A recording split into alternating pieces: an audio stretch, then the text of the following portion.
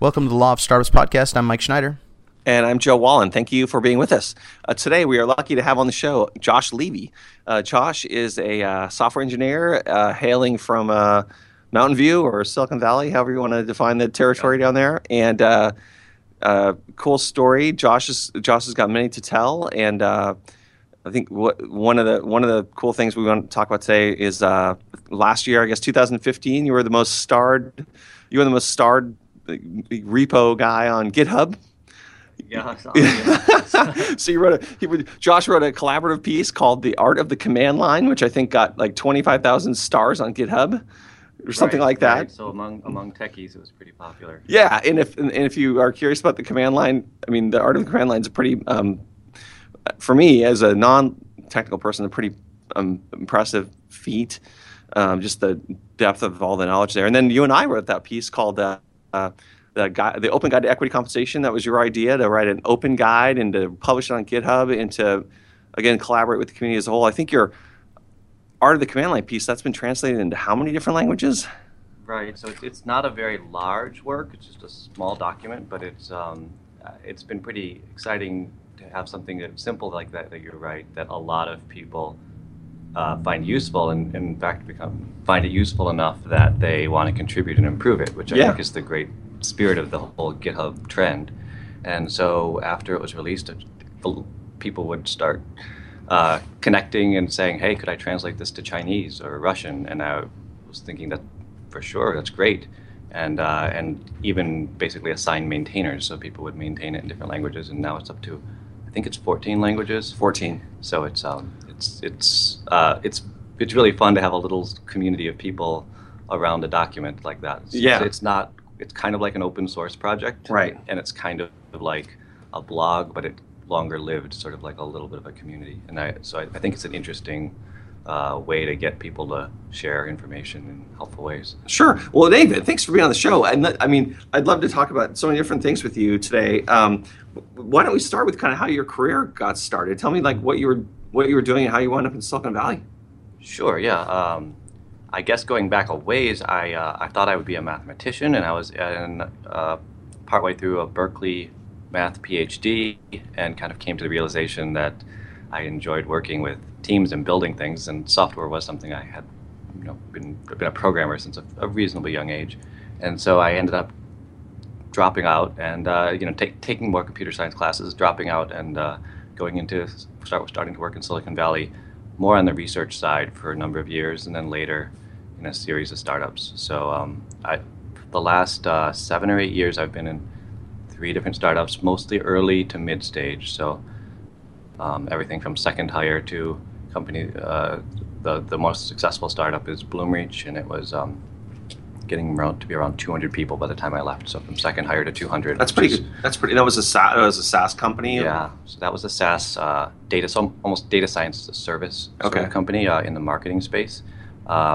Prior to that, I was in a very hyped search engine startup called Cool. Cool. And with an unusual spelling, like a lot of startups in Silicon Valley, both then and now. But it was a lot of really solid, brilliant engineers at each of those companies that I learned a lot from. But the first one was basically a flat out failure, and the second one has been pretty successful. Yeah. The second one, Bloomreach, has been pretty successful so far. They're now like 300 people or something. Sure. Still growing, doing great. And then the Siri founders, the Viv Labs company. Tell us about that. Like, what was going on with that company, or what is going on with that company? Right. So, my background is a little bit on the technical mathematical side. So I've always found areas around AI and search, which involves a lot of algorithms, pretty interesting. And in my research days, I worked with Adam Chyer, the technical founder of Siri at SRI, and so he came back and was working on something new and exciting in the AI space. So I joined very early with that company as well. And so, again, early stage, picking a company, it's like doing something exciting and jumping in early and trying to help build out a product. So you add those up, it's a few years of these kind of early to mid-stage startup experiences. I've both been hands-on and done. Also, I think some of the more challenging aspects are really around scaling and becoming a manager and thinking about how teams work effectively, and not just yourself as an engineer. So it's been a number of years of really interesting experience in these kind of both successful and unsuccessful startups. So what do you, Mike? I'd like your reaction to this too. I mean, I think at YC Demo Day this year there were like maybe four chatbot companies. Yeah. One thing I can say about Silicon Valley is that things have trends. So if you go back a few years, no one was interested in AI. In fact, there was a period where people were skeptical of it. But then recently AI is sexy again, and once something gets exciting like that, people tend to jump on, often for legitimate reasons. I think it's not hype is not always bad, but right now there is a lot of interest around smart software in various ways, and machine intelligence because it's becoming a buzzword, and I think chatbots are part of that. Is people are really captivated by the idea of software being smarter and using fancier algorithms or data science to make better experiences. Yeah, right. Are the AI improvements what's driving the kind of return to chat bot type technology? Because I mean, when you think about things like Slack and kind of the chatbot concept, it's not new. If anything, Slack is kind of like IRC was a long time ago, and it's kind of like it's just for IRC for a new generation. And is it just coming back around because it's just kind of interesting? It's just running a cycle, or did the AI improvements really make it something significantly better than it used to be? Like, right. No, I think what's driving that excitement? Question.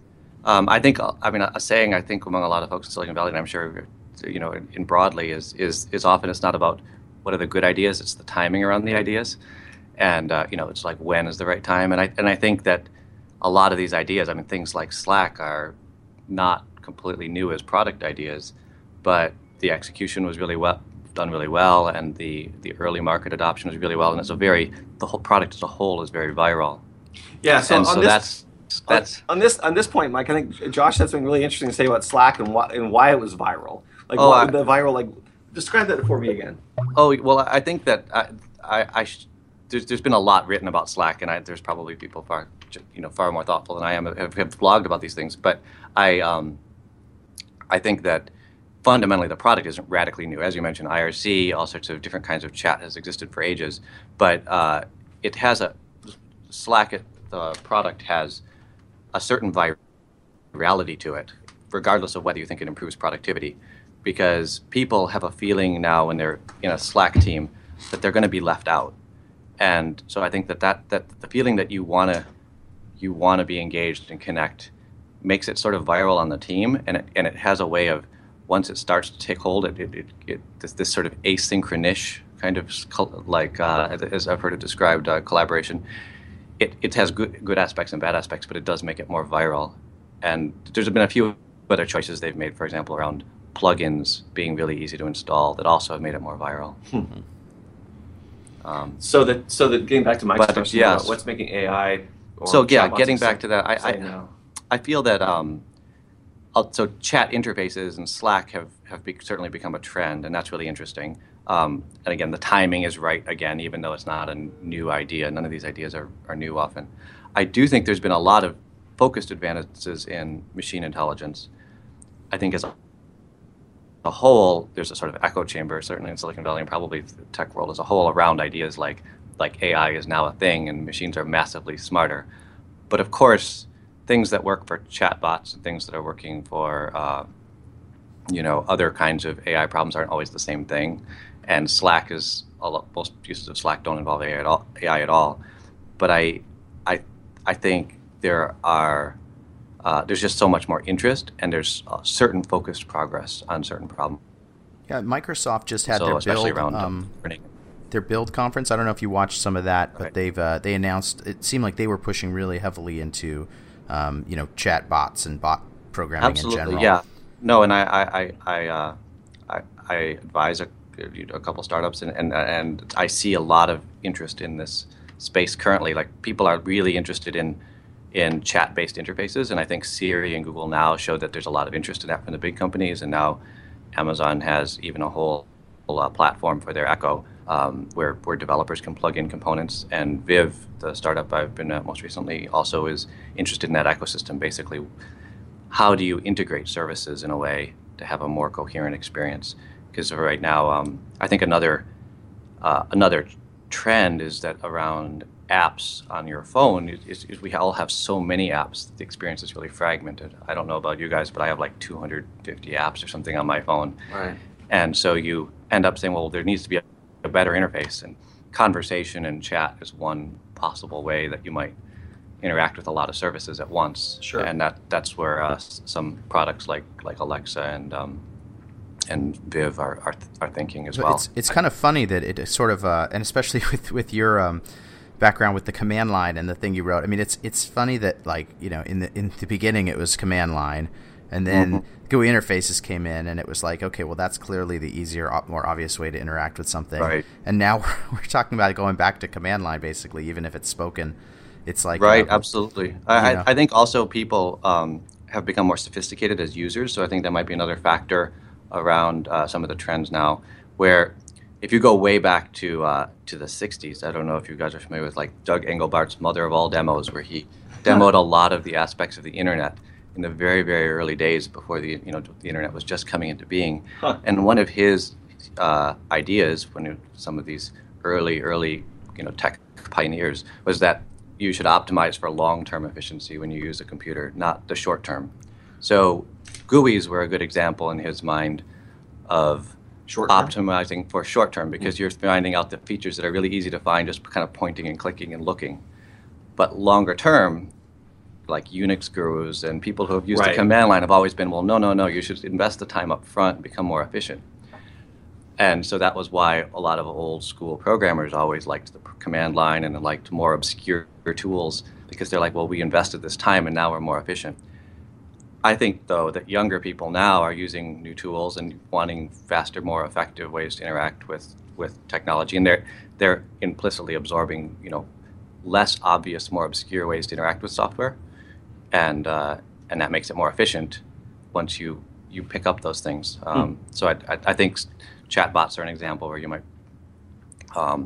I have a feeling that a lot of these things are not going to be around pure natural language. They're going to be more around commands, because you want the fast, efficient way to do certain things effectively. The tricky part with that is always helping the user understand what the universe of commands are, because once they have to memorize a bunch of commands or know that, it makes the kind of ability to interact go way down. Siri, for instance, when I use Siri, it just seems like a good percentage of the time when I try to use Siri, it doesn't get what I'm trying to ask, and it takes me in some different direction, to the point where I don't really use it that much. The Amazon Echo, on the other hand, I guess maybe has a more limited set of commands.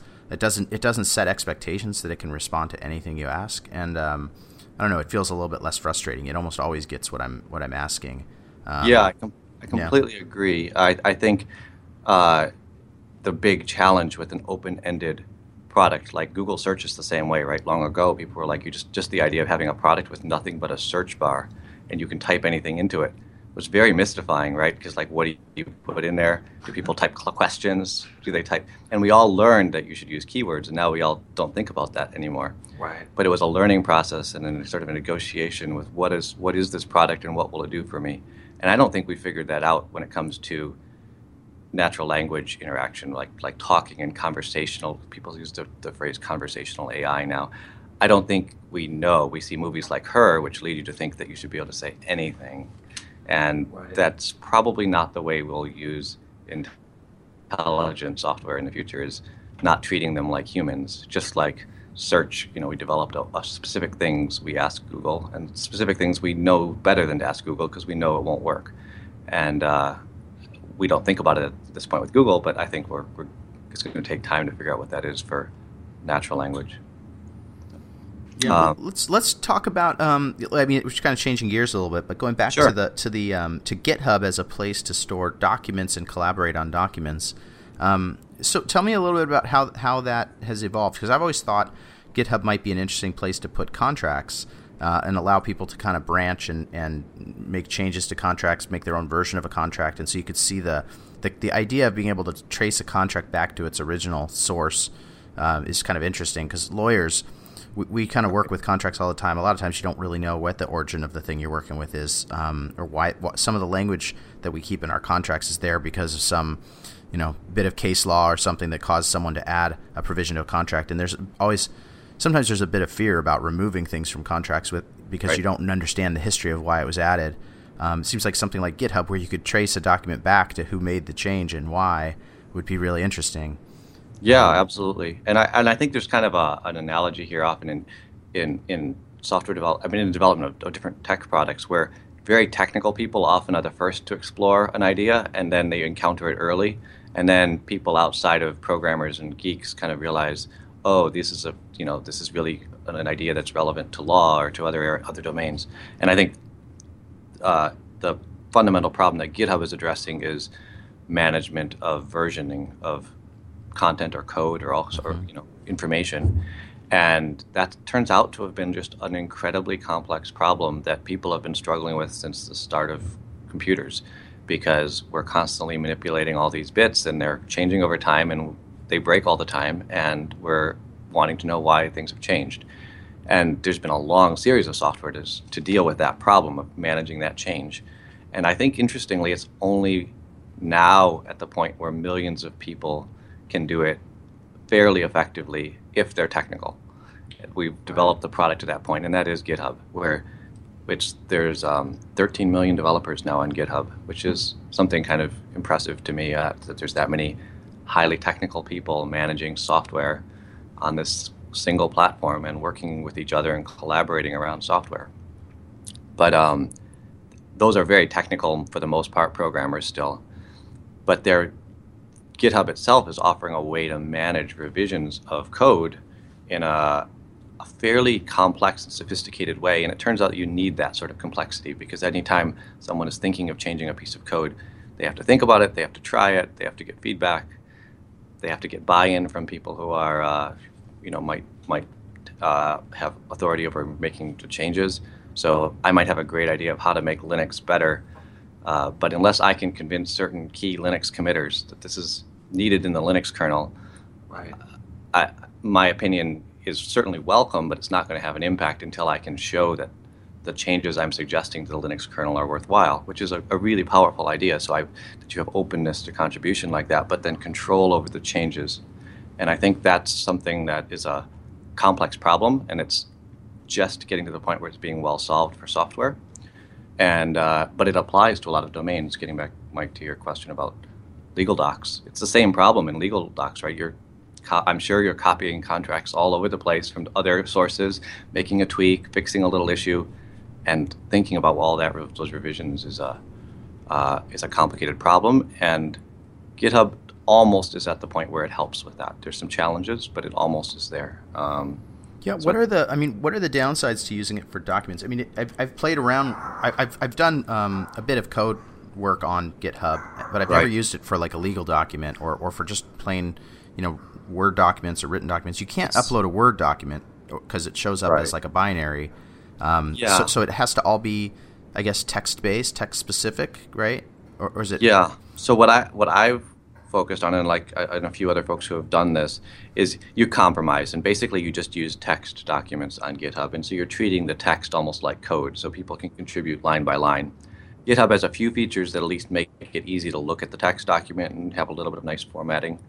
It's not a full-featured document processing system. Like you're not going to have all the features of Word, so you have to compromise on that. That's why it's like almost there. But if you just have a 5-page text document or a 20-page legal doc or whatever it might be, you just put it in as text or in the current way of doing things. I think Markdown is the best format. So it's basically structured text with bullets and links and things like that. So it works pretty well. It's not perfect, but you have this amazing benefit, which is that anyone can then access it, suggest improvements, copy it.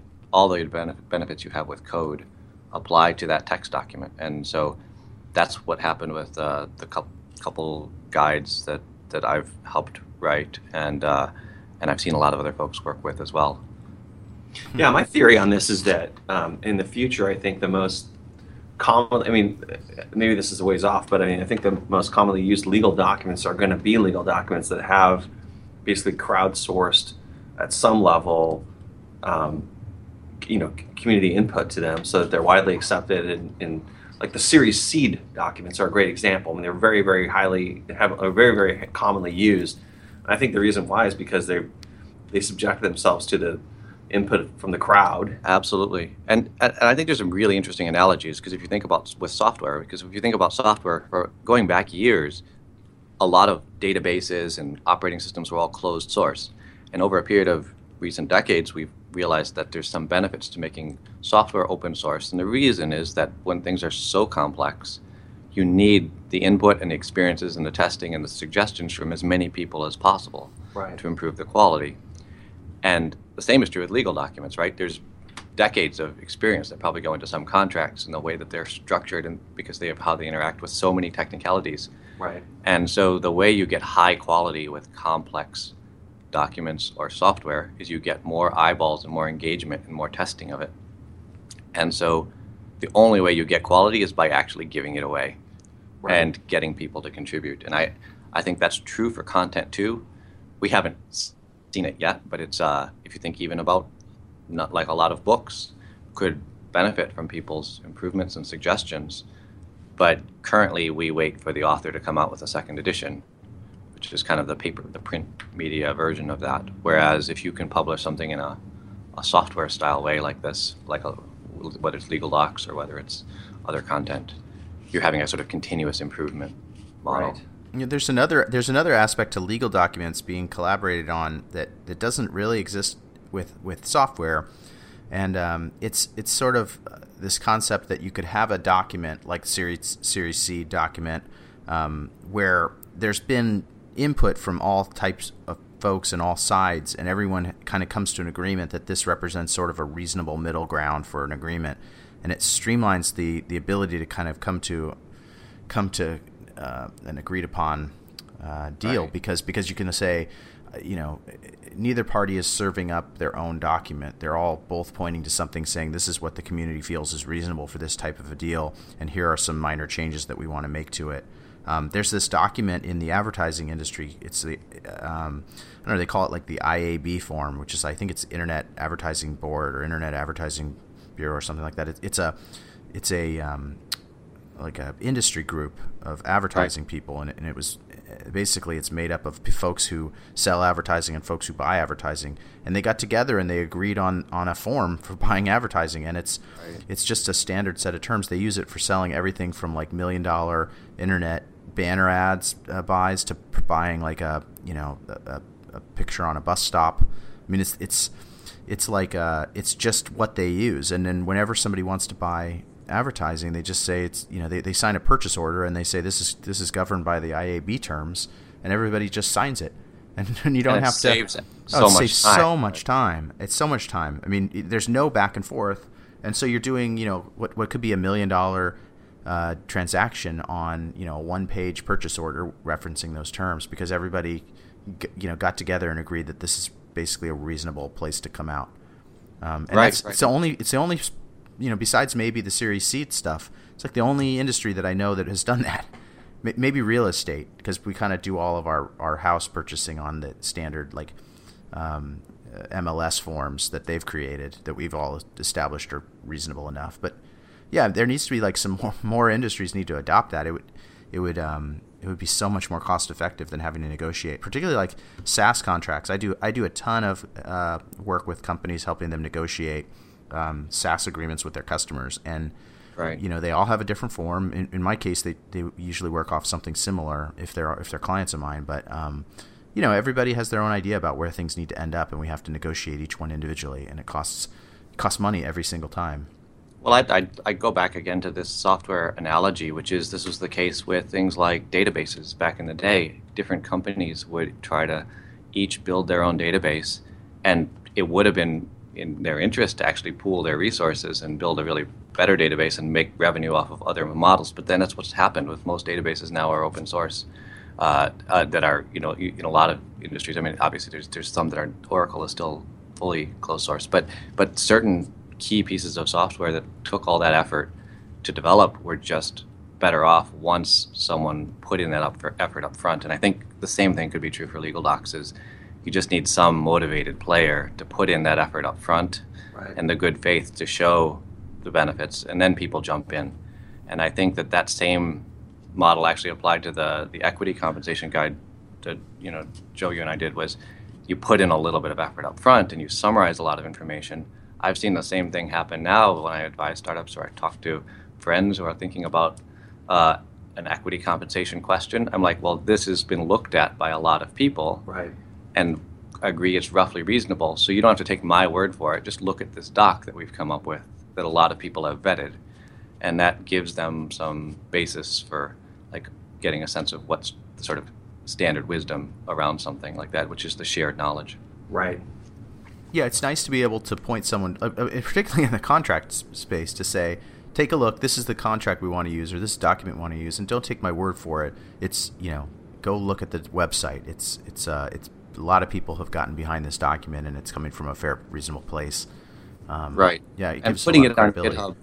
GitHub gives you that neutral territory, where you're saying we're all looking on it when it's neutral territory, as opposed to sending someone a doc from your own law firm or from Right. your own, where it's got your own letterhead on it, and you're like, no, trust me, this is really good. You just you're just requiring that person to go through a lot more mental effort to vet that they trust what you're giving them. Right. Is GitHub the right place for that sort of thing, or is it just kind of where things end up because it has the infrastructure? I guess the question is, if you were talking about building things like the open source or the command line guide that you helped create, and things like legal documents or equity comp guides, is GitHub the right place for it, or are we just kind of settling for GitHub because it has the tools we need? I think it's a little of both. I don't think it's the right place long term unless GitHub has a much broader vision. Change there. Yeah. Their revenue model is around selling on-premises and cloud-based source control to enterprises. And fundamentally, companies do orient around their revenue source. And so I don't know that GitHub will look at it as a... It's not something they're prioritizing. Goal, right, because that may not be their revenue model.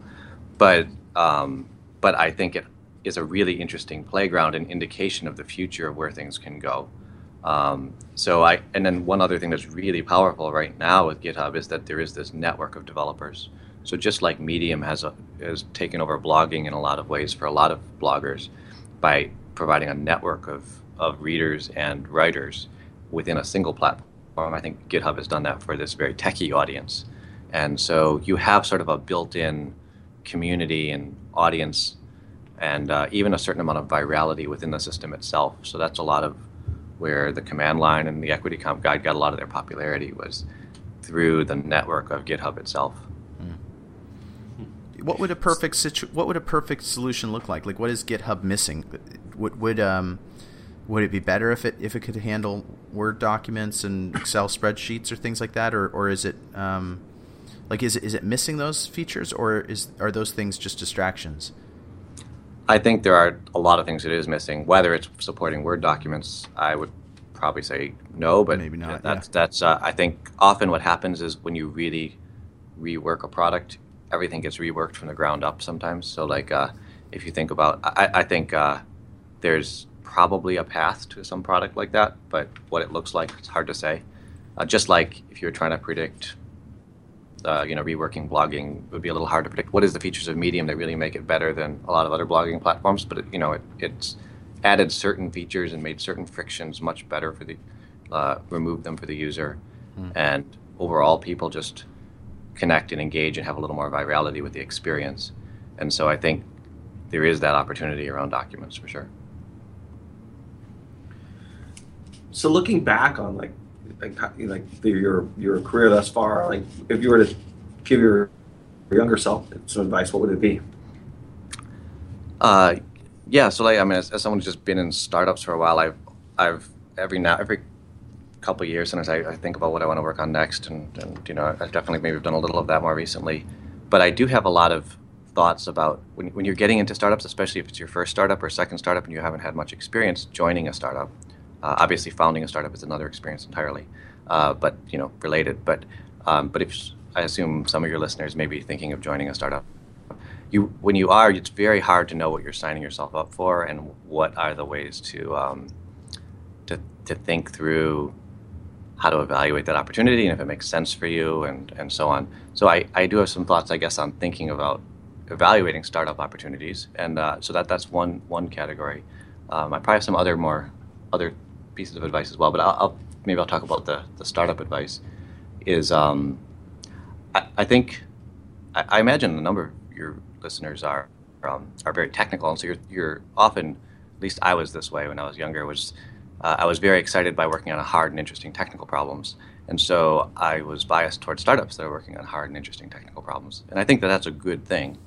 But there's sort of a sort of phases of understanding of startups I think you go through, and one is that you first get excited by the technology if you're a techie, or maybe you get excited by the product, and then you realize that product or that technology isn't going to really matter unless you're working on it with the best team, right? And so you then begin to realize that team trumps the technology or the product in some ways, and then you realize that actually often sort of a next layer of understanding is that you could be working with the best team, but unless there's like a good product market fit and a business model that's going to make sense, it doesn't matter how good a team you're working with and how good the product and exciting the product is, because you don't have a clear business model that will sustain the company. So you realize, well, that trumps team in some ways. And then the next layer I kind of came to after seeing a little more years in startups was, well, that doesn't really matter either, because you often don't have that business model perfectly lined up. And if you look at successful companies, they iterate on their revenue model and their business model and their product features a lot. So then you begin to realize actually what matters is your ability to iterate on these product features. And so I actually think that becomes even more critical to look at when you're looking at a startup. Is you just look at the team and you say, well, this is a cool problem, but is this team really good? And then you're like, well, this cool team is really good, but are they going to be able to iterate on these ideas fast? And so in some ways, it almost all boils down to the psychology and team dynamics of how people work together. So it's all psychology. And basically, I guess that's the word of wisdom I have, is that when you unwind it and you begin to look at how startups play out, you realize how much is psychology, especially in the early days. Yeah. What do you think about that, Mike? Yeah, it's interesting. The projects that I've always worked on, I've been, I don't know if you'd call it fortunate or unfortunate, but the startups and the entrepreneurial things that I've worked on have always been one-man show.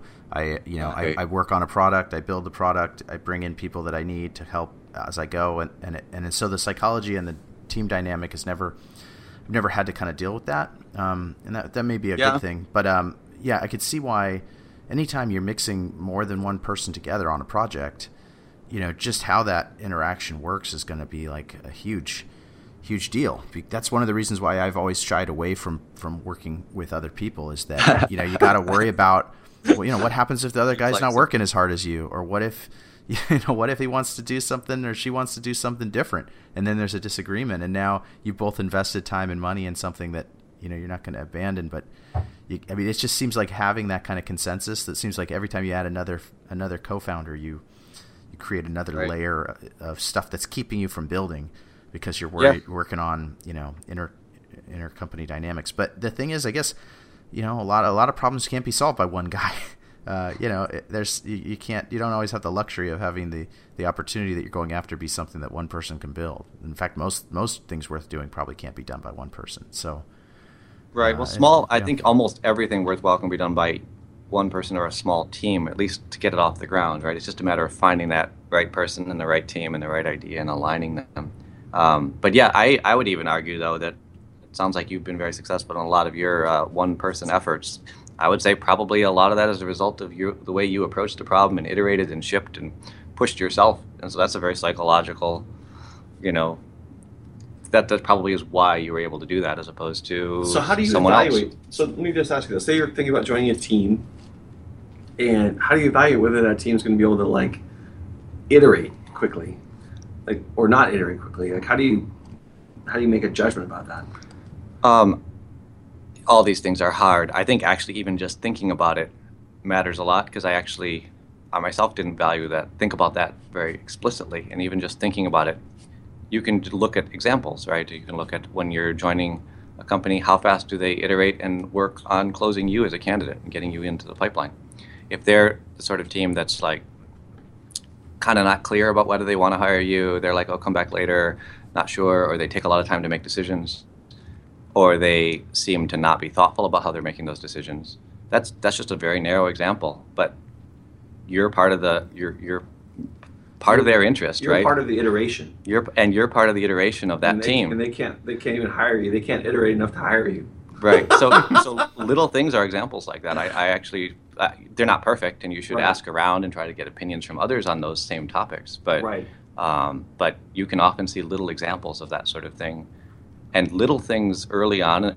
If you're joining early, I mean, certainly I've had more experience early. If you're joining early in a startup, little things have a way of being very big by the time the company grows up, good and bad. Like it, or they amplify in surprising ways.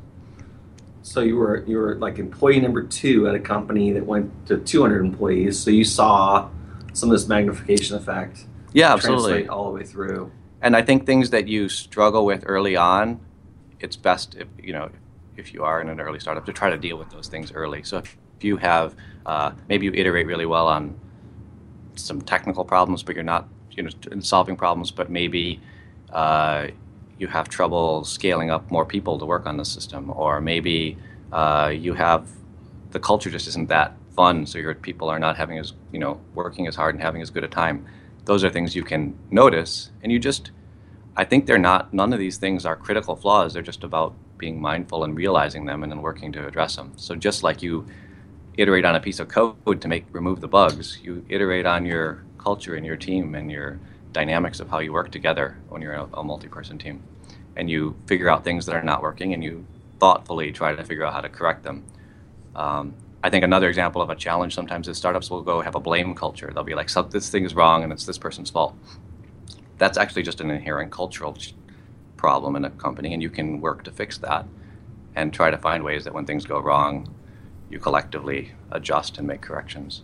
If you're using GitHub, you can attribute blame specifically to who you. There is this git blame command, which is actually a very great tool in some ways. I don't know if it has the best name, but it's a great tool to like help understand why things got to a broken state. Yeah, in Xcode they have a view called blame view, where it's just like, I guess it just shows you who made what changes. Every line of code, who caused that last change, and then you're like, you know who to point your finger at. So that's the joke.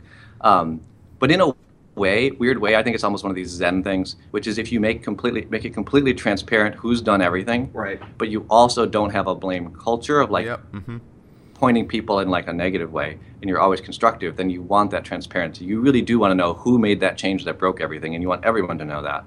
But then you're not taking it out on them in a personal way. Yep. So I think it's having complete transparency, but complete openness to working in a positive way, right? And not scapegoating people. And it's almost a paradox to try to do both, but you can. But I think they work together. Great. Well, thanks, Josh. This has been really great. Is there any place where people can go and find out what you're working on, or if they want to follow you on Twitter, or what's your information? Yeah, I guess since we've been talking about GitHub, go ahead and follow me on GitHub. GitHub is my user ID is JLevy, JLEVY. I think there's a link there to my Twitter as well. I'm very interested in hearing from anyone who's interested in the space of collaboration, engineers. I always enjoy connecting with people, and if any of these ideas are interesting, people shouldn't hesitate to shoot me their ideas or thoughts on this space. If you just Google open guide to equity compensation, you'll find that piece. And right. I'm sure if you Google art of the command line, you'll find that piece too, and you can contribute to both pieces. Please, and I have to say I should also add that working with Joe on this open guide to equity compensation it's been like a really, really fun project, and it's how we got to know each other better, and it's been just a delight, and I'd love to see more folks look at that and use that in helpful ways as they're evaluating startup offers and thinking about this really complicated, messy problems, and having sort of a neutral guide seemed like a really useful thing. So I love all the things Joe's put into this guide, and I'd love to see it keep living and have people contribute and give questions and so on. Yeah, me too. And I think on the equity comp piece, I think that's one of those areas where sometimes I think that's one of those areas where there's a lot of transparency problems because people. It's a complex area. It's hard to understand. It's hard to talk about. And then there's just it's just trouble talking transparently about what these documents actually say and what they mean, what they portend, but I think that's changing with the way with the way communications are evolving, and people are getting better at understanding these documents, sharing information about what other companies are doing. Right. So I think that's going to be a long-term good thing for basically workers. Yeah, I think it's good. And interestingly, I think it's really good for the companies as well. I think there's a certain opaque nature of some of these discussions when you're getting stock options and the company's like, this is a great deal, we're giving you this or that. And you're like, I have no idea if this is good or not. And you might think that that's good for the company because they have so much more information than you do. But I don't think it actually is often good for companies, for everyone collectively long term, not to be making the best informed decisions, because those tend to hurt the company long term as well if they're not making good offers or not making, dealing in a sort of above board way, which most companies do, but some don't. Right. And having it be open is good for the companies as well. It's not just an employee versus employer kind of thing. It's just adding knowledge to the system. Yeah. Well, super fun. Thanks for being on the show, Josh. No, thank you guys. This is a lot of fun, and I hope to keep connecting on GitHub or whatever or Slack or whatever platform we find in the future. Yeah, it'll be fun. Great. Well, thanks everyone for listening, and we'll see you next week.